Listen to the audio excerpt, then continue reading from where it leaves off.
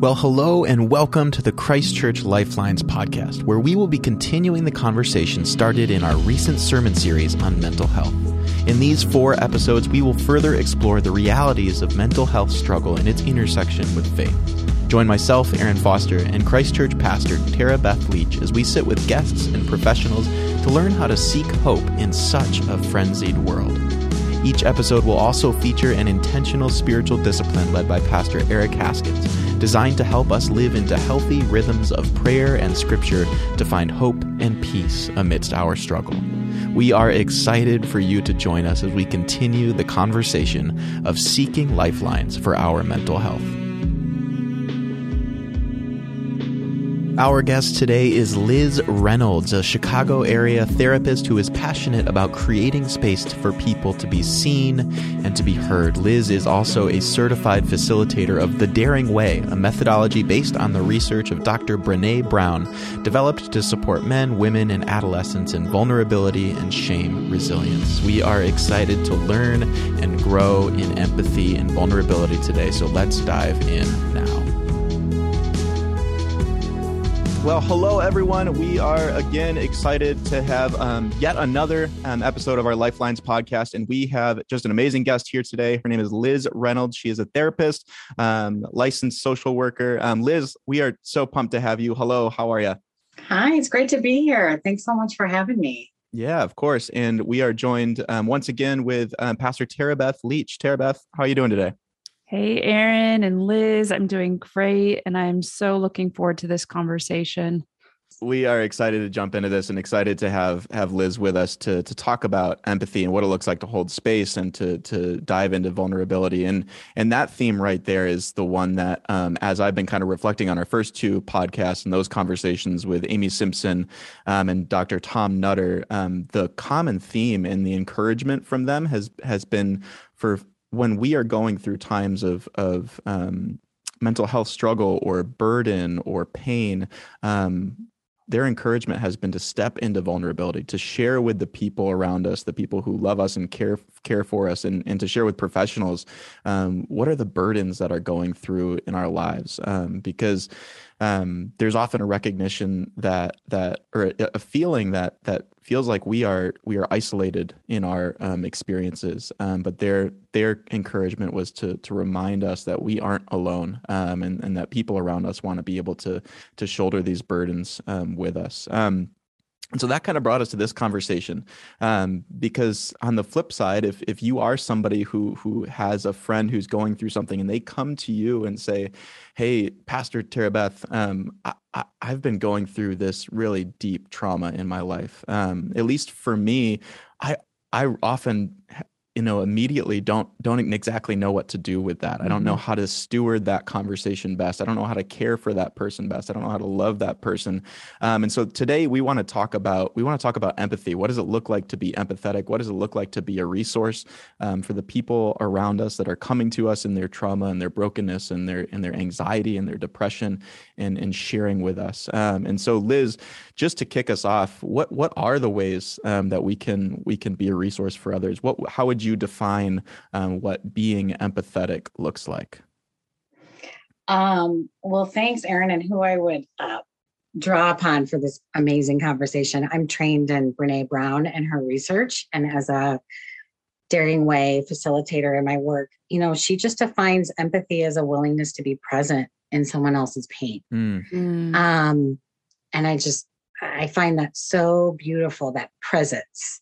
And you talk about vulnerability, and, her research in vulnerability and shame is, vulnerability is our birthplace for connection. And if we're truly connecting with others and their pain, that's where, empathy lies, is being willing to be present with that. Now, I know we'll hopefully hash out together a little bit about what that can look like, but just as a starting point, feeling with people and being present there. I think that's so good, Liz. Just the simple invitation of being present. I think so many of us feel temptation in the moment, or tempted in the moment when someone comes to us with pain, or they're sharing something very deep and very personal. We understand. I think most people understand how sacred that is. Mm-hmm. And then we start to panic. Mm-hmm. What am I going to say to them? Mm-hmm. How are they going to feel better after being with me? And this is a temptation for pastors, even. Oh, yeah. We get to hold this very sacred space with people in our congregations who are often, we're sometimes the first people they tell when they are going through something profoundly painful. And even pastors are so tempted to try, we're going through our mind like, okay, it's trying to think of what we need to say next. And, we got to give them 3 practical things, so that way when they leave here, like they've got something to hold on to. And of course, what we're learning is, just this practice of deep listening, of holding space, of seeing people in their pain. And I love how it's just simply being present. You don't have to say anything. You don't have to distract them and say something funny, just being present.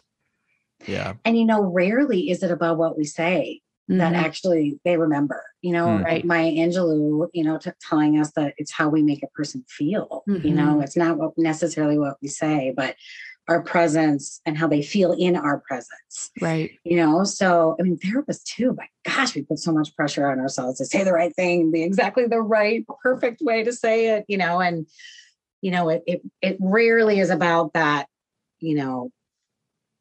perfect response, the perfect words. It's about that connection to pain, which is about emotion. And guess what? That's vulnerable for us as the listener, right? Sure. Oh, yeah. Sure. And as Brene Brown tells us, the definition of vulnerability, it's risk, uncertainty, and emotional exposure. And it's like, what comes up in us when I have someone sharing with me that their child just got in a car accident and is in the ICU. Well, I go right to my own child. I'm like, oh, holy cow, what would happen if my daughter got in a car accident? And that would be the most terrifying thing. And then before I know it, I'm imagining my girl going through that very thing. And I'm not in the present moment with my dear friend that's worried about her daughter, and certainly that wasn't my intent at all, but it's vulnerable to be with and be there with someone else. It brings up our own stuff and brings up our own emotions. Yeah. So we don't have to have the right thing to say or even know what the other person is going through. Yeah.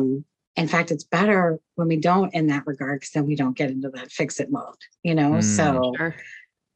Yeah. I want to talk on that fix it mode in just a second. But before we do that, you talk about how being empathetic and being present with people is vulnerability. Often takes vulnerability for yourself. What would you say that that's a way that we can become more comfortable in those moments? Is being more comfortable even a valid goal in that, or is that discomfort of empathy and vulnerability, is that something that is just always going to be normal? And then on top of that, basically, the question is would practicing our vulnerability in our own lives help us to serve others better in being empathetic? Does that question make sense? Oh yeah, absolutely. Absolutely. It makes total sense. And the short answer is yes, for sure.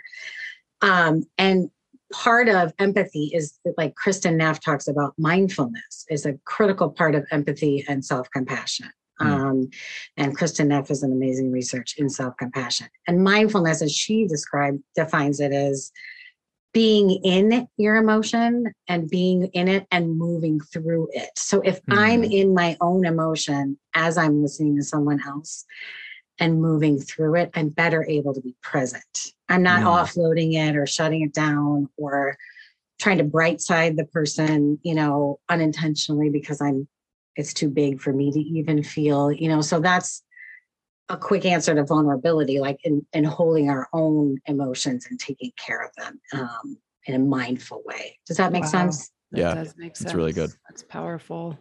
Let me push us into that fix it conversation, right? Because I think a lot of the time when we aren't careful, and even dare I say, when we are careful, we can slip into this mode of when we're receiving and we're sitting with somebody and we're present with somebody and they're sharing the difficult and the pain and the brokenness of their lives. Our minds, our postures snap into this, okay, well, here's what you can do as like a consultant for their issue. rather than somebody who's desiring to just be present with them. Yeah, expound on that a little bit more. What's unhelpful about that? Why is it so easy for us to fall into that type of trap? Oh, it's so easy for every one of us to fall into that trap because we want that person, our loved one, to be okay. And that's our vulnerability, right? Like we want them to be okay. And my gosh, it's beautiful, right? And so I love the reminder that Brene Brown tells us that empathy is a practice, and that enables us to always have the chance to circle back. So when we mess up, not if, because that's practicing vulnerability, is saying, acknowledging we are going to make mistakes. I get to circle back to my friend and be like, you know what?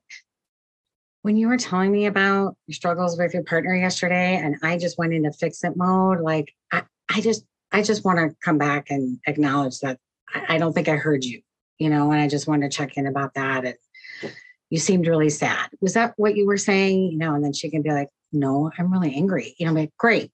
What's that like? So just those clarifying questions and honoring that you made a mistake, because we're all, no one has the perfect thing to say. That's why we're all struggling in this stuff, together. So we're human beings too.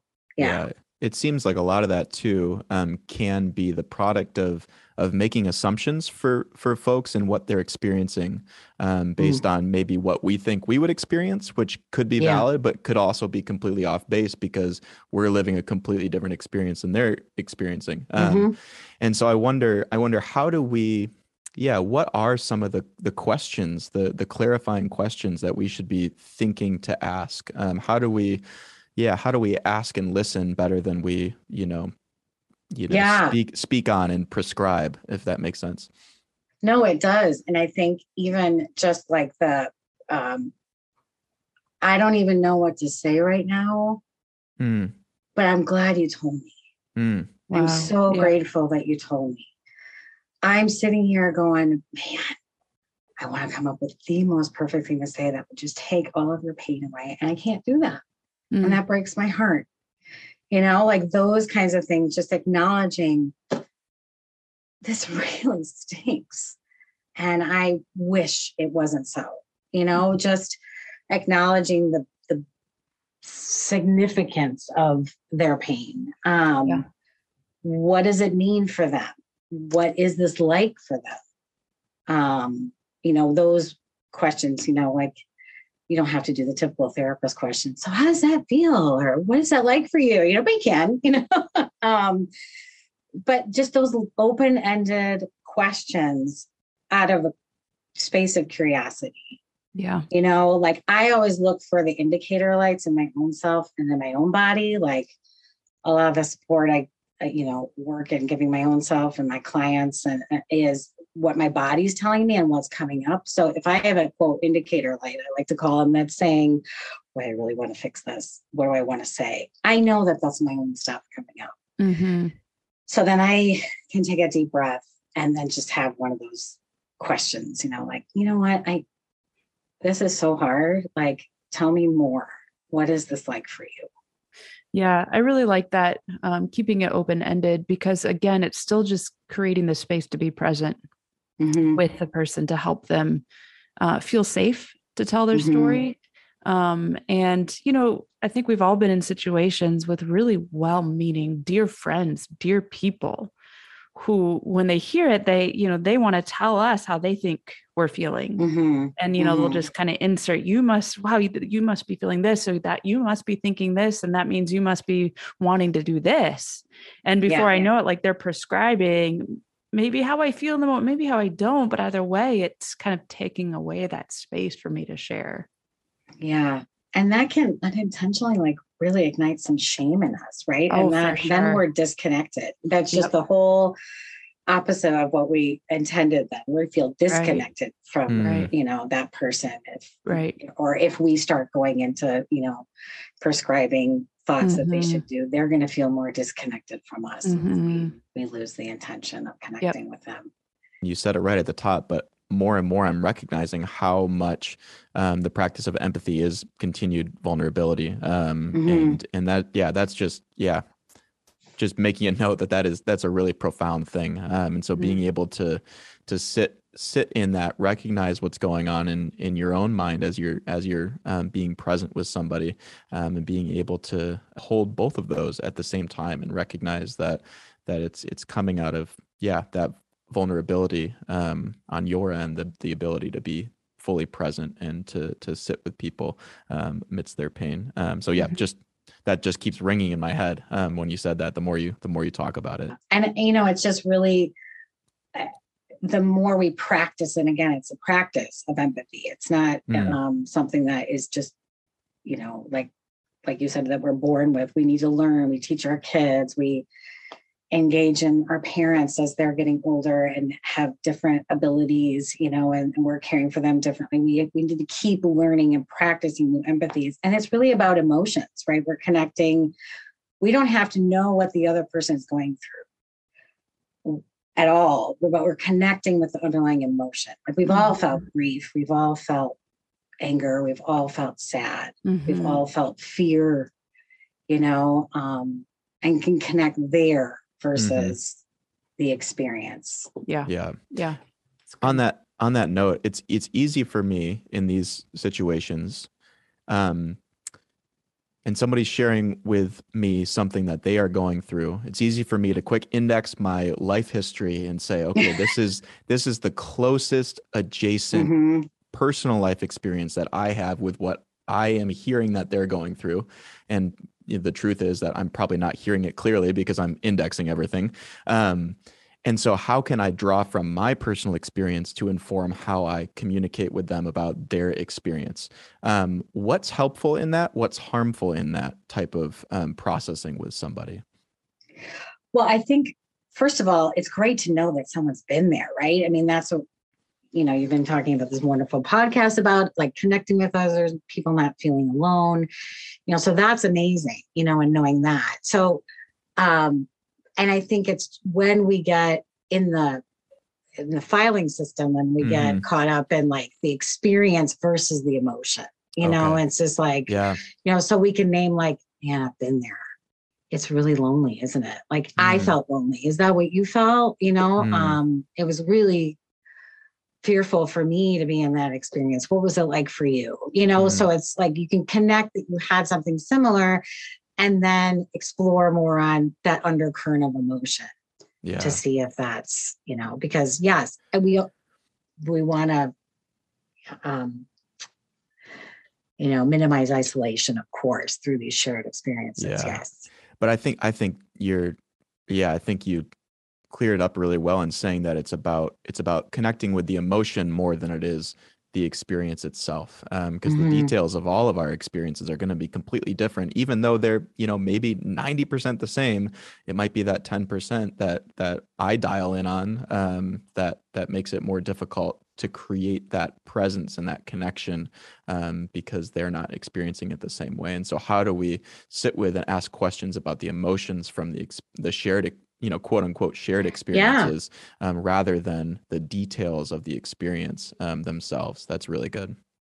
And I think it comes from that place of openness too. Like, wow, my son was hospitalized as well. What was that like for you? I felt really alone and didn't have other parents that were going through a similar experience. Were you able to connect with that? So it's like you can name your experience and also like, what are you feeling in this?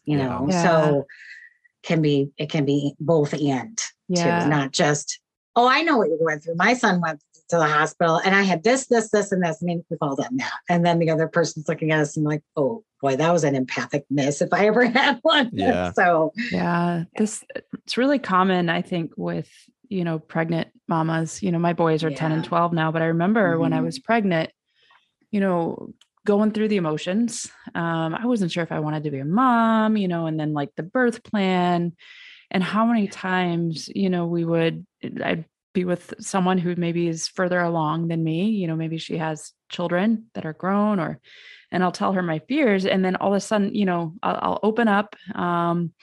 And all of a sudden I'm sitting there listening to like her horrible birth story for over an Oh, hour, and it's yeah. like, oh Yeah. my goodness, like I didn't want to hear that. And then you just kind Yeah. of leave the conversation like, what just happened?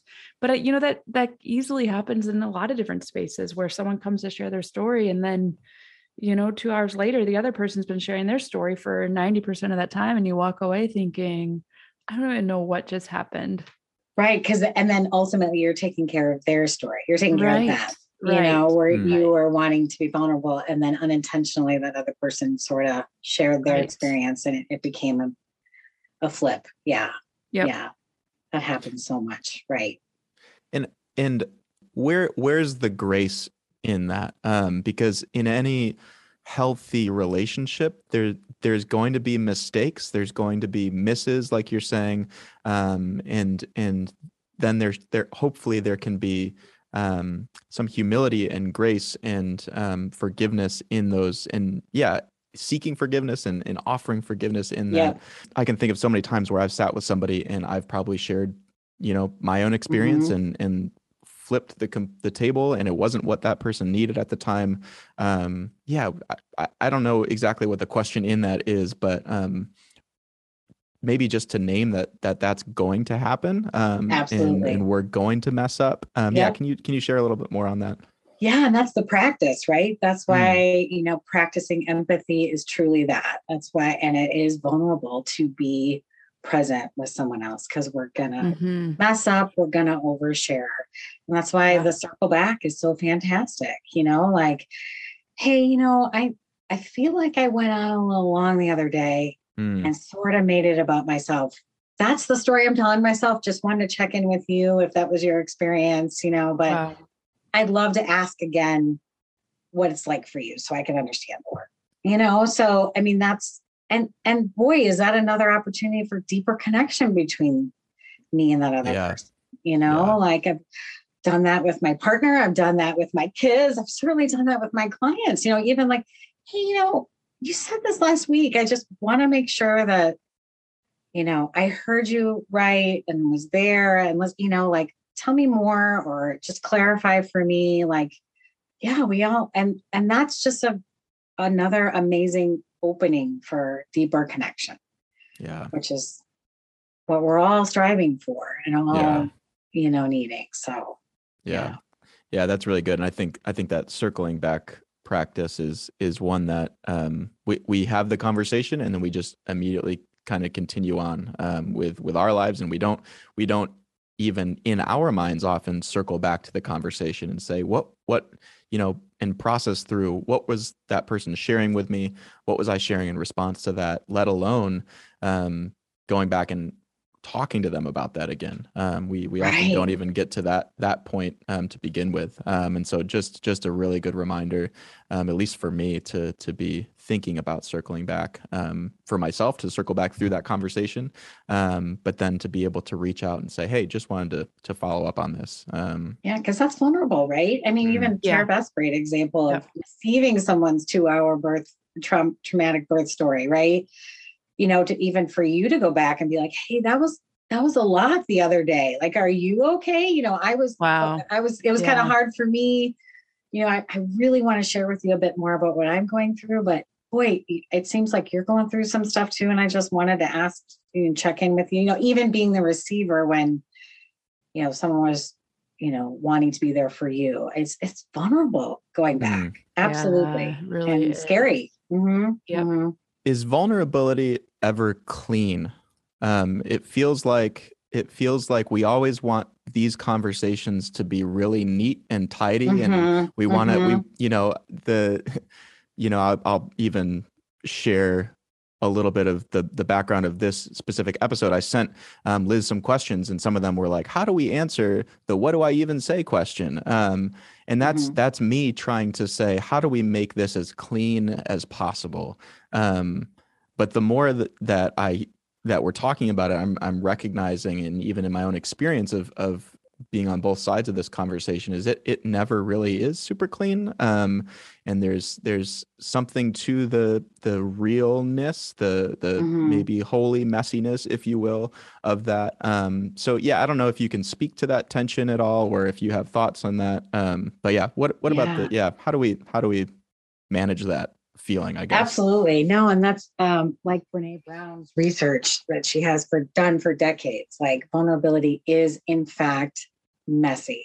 And when we choose to be vulnerable, it's so courageous and brave to do, because it's a guarantee of failure, right? Like we're showing up for something with the absolute guarantee we're going to fail. So, she describes it as the arena. We're in the middle of the arena, getting messy, getting our knees skinned, dirt on our face, like making mistakes time after time.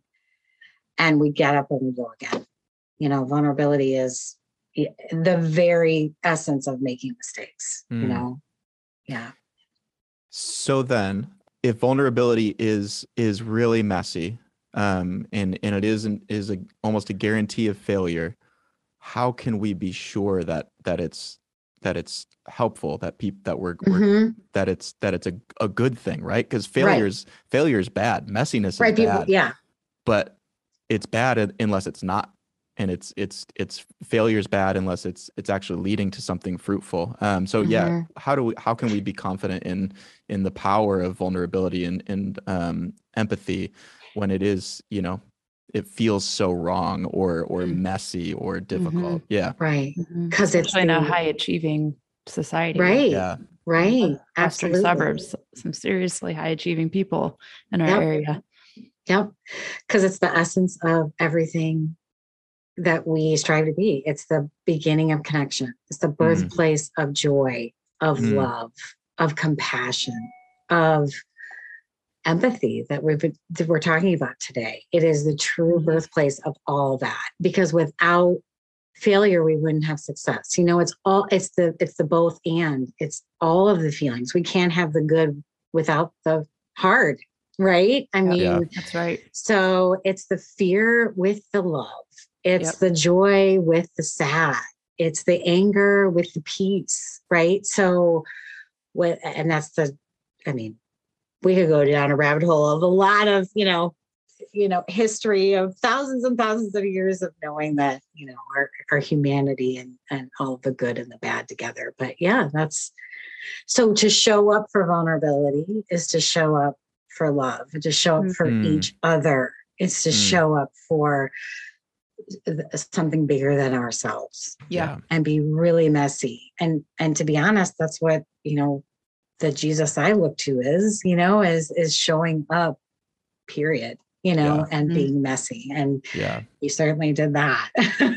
So every single minute. So as we kind of come to a close, I want to give you a chance, and we've done this with the other two guests. I would love to hear from you if there's one listener that's tuning in today that is either maybe we'll ask you two questions. The first one, we have a listener who is currently in a conversation with a friend and doesn't know how to respond, doesn't know what to do, because this friend is really, really struggling. This friend and has turned to them because they feel like this person is a safe person to talk to. I can share with them this stuff. I know that they care for me. But that person just doesn't know what to do with that. What would you say to them even now? I would say to that person, first of all, you're such a wonderful friend for being there and sitting with your friend, sharing this with you. And secondly, you're not alone too. Like you need support, right? Yes. You need support. And if that's a professional, absolutely. If that's a caring loved one for you as the listener, as the empather, if that's a word. It is now. It is now to gain that support. Like you're not alone. Like that, I don't want to say burden because it's not that. The heavy that you're holding is really just a beautiful example of the love and concern you have for your loved one that you're worried about. And you can share that with another trusted person, a professional too. Pastor, that you trust, that would be that would be kept safe, in the vault, so to speak. Mhm. Yeah. And then Mhm. and then kind of on the flip side, what do you say to the friend who is sharing? If you were that friend, Mhm. that she or he was sharing that to you about, what would you say? What are your first responses in that space? If she was sharing with me something, just in her life that was really big and hard. Yeah. Correct. Yeah, yeah. Oh, just like what we talked about, like that is so much. Thank you for sharing. Thank you for telling me. Mm, Yeah. Thank you for letting me in. I just want to hear more about what that's like for you. And like I am sad. I am scared because I want to do the right thing by you and help and support you. And I want to be in this with you. So I'm going to keep checking in on you. You don't have to answer me back. I'm going to text you. I'm going to just drop this, lunch on your front porch. Here's a Starbucks. I'm going to give you this resource. You don't even have to respond back. But I am going to keep checking in. Wow. And I am going to keep asking how you're feeling right now. yeah. A lot of times, timestamp is really helpful. Mm, How are you this afternoon? What's your morning like? What was your day like? How did it go when your husband got home from work tonight? Like those timestamps. I'm going to keep checking in with you and let you know I'm here and I'm not going anywhere. yeah.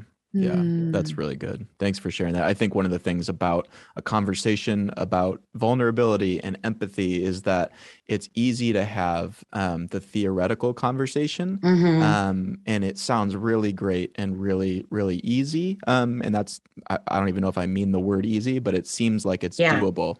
And then you Yeah. get into the practical situations, and Right. all of that is gone, right? It's hard to Right. recall how do I, engage these different things to manage this friendship, and steward this presence really well, because we're caught up in all the different emotions. And so Yeah. one of the things that you've been saying and modeling for us is that naming our own emotions, not assuming what they're feeling, but asking those questions and then Mm-hmm. continuing to follow up. That circle back idea is so good.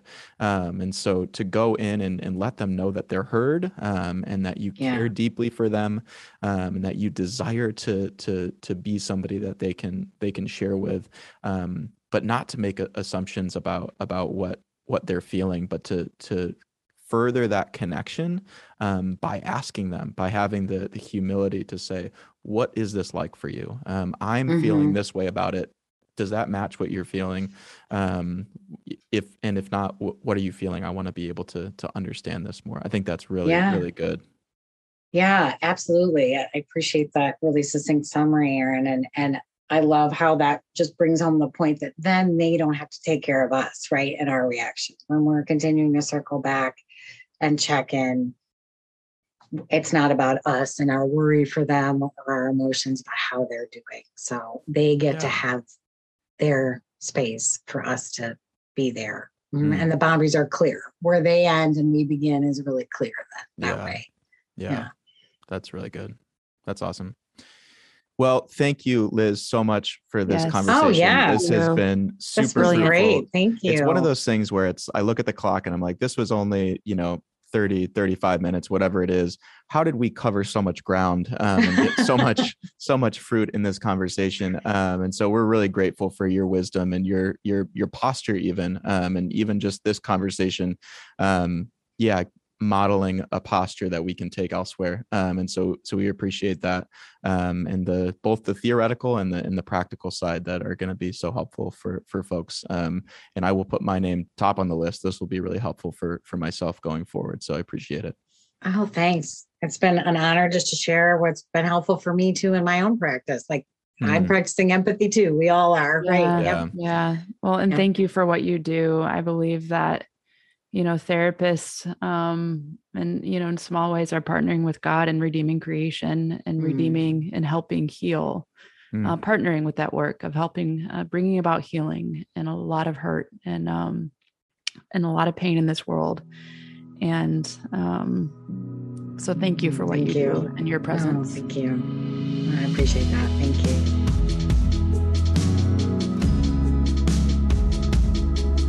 And now let's send it over to Pastor Eric Haskins as he offers us a spiritual practice that can serve as a lifeline for all of us.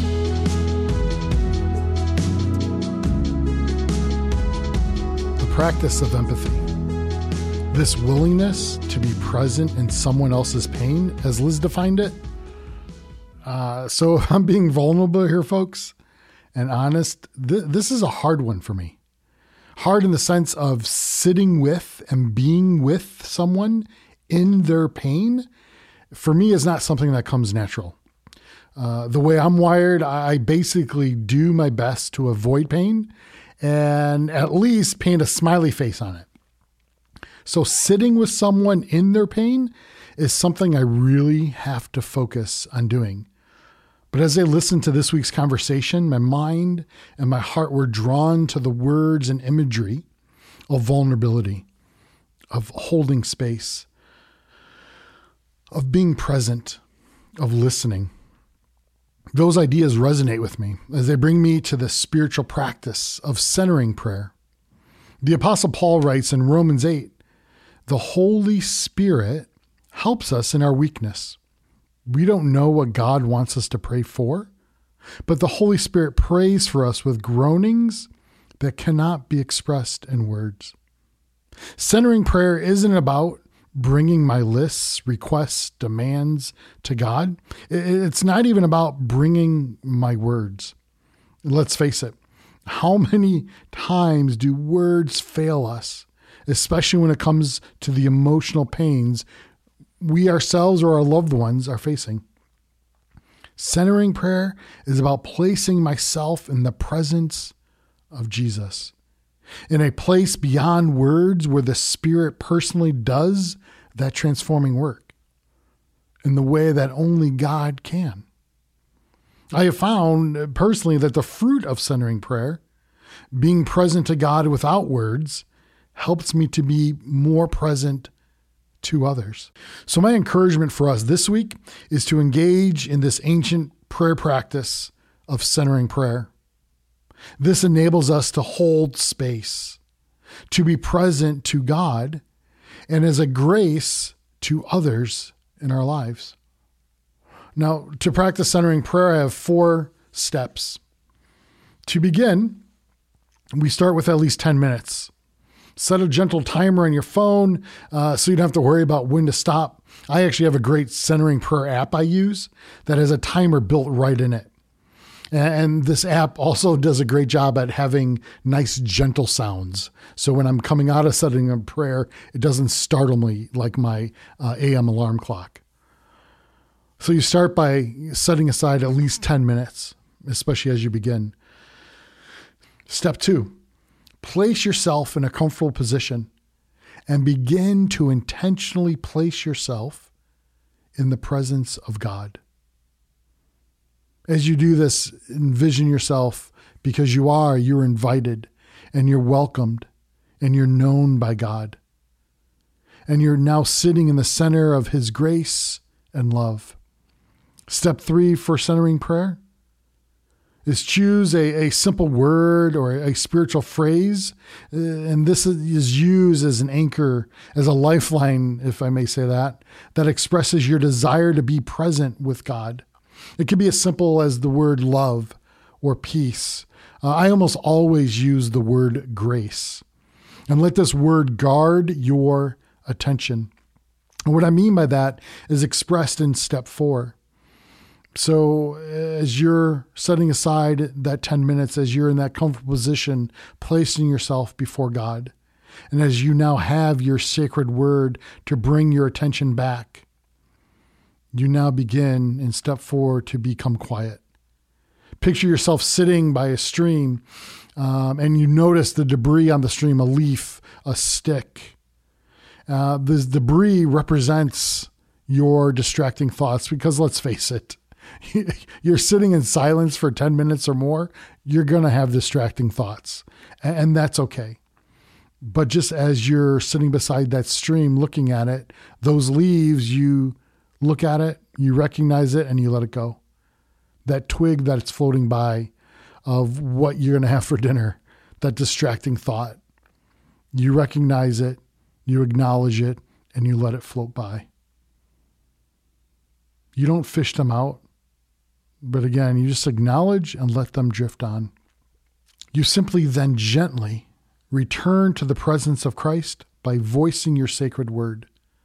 So as your mind drifts and you find yourself being distracted, I would simply say, grace, and come back. Grace, and come back to the center of Jesus. Now, you're going to have to do this many, many, many times, even within 10 minutes. That's okay. Every time you do, simply use that word. Don't beat yourself up about it. Use that word to bring yourself center and back to the presence of Jesus. Over time, this practice of being present to God enables you to be present to others in ways that can only be described as the transforming work of God's grace. And that grace for yourself and for your friend could be the very lifeline you need. Enjoy. Well, thank you so much for joining us, and a special thanks to Liz Reynolds and Pastors Tara Beth Leach and Eric Haskins for all of the wisdom and truth that they shared with us today. Our prayer, as always, is that this last hour has been fruitful for you in your journey of faith and toward mental health. If you would benefit from more resources on the topic, please visit our webpage at christchurch.us/lifelines. And as always, feel free to reach out to our team if you would value a conversation, prayer, or just someone to listen. We look forward to seeing you next time on Lifelines, a conversation on mental health.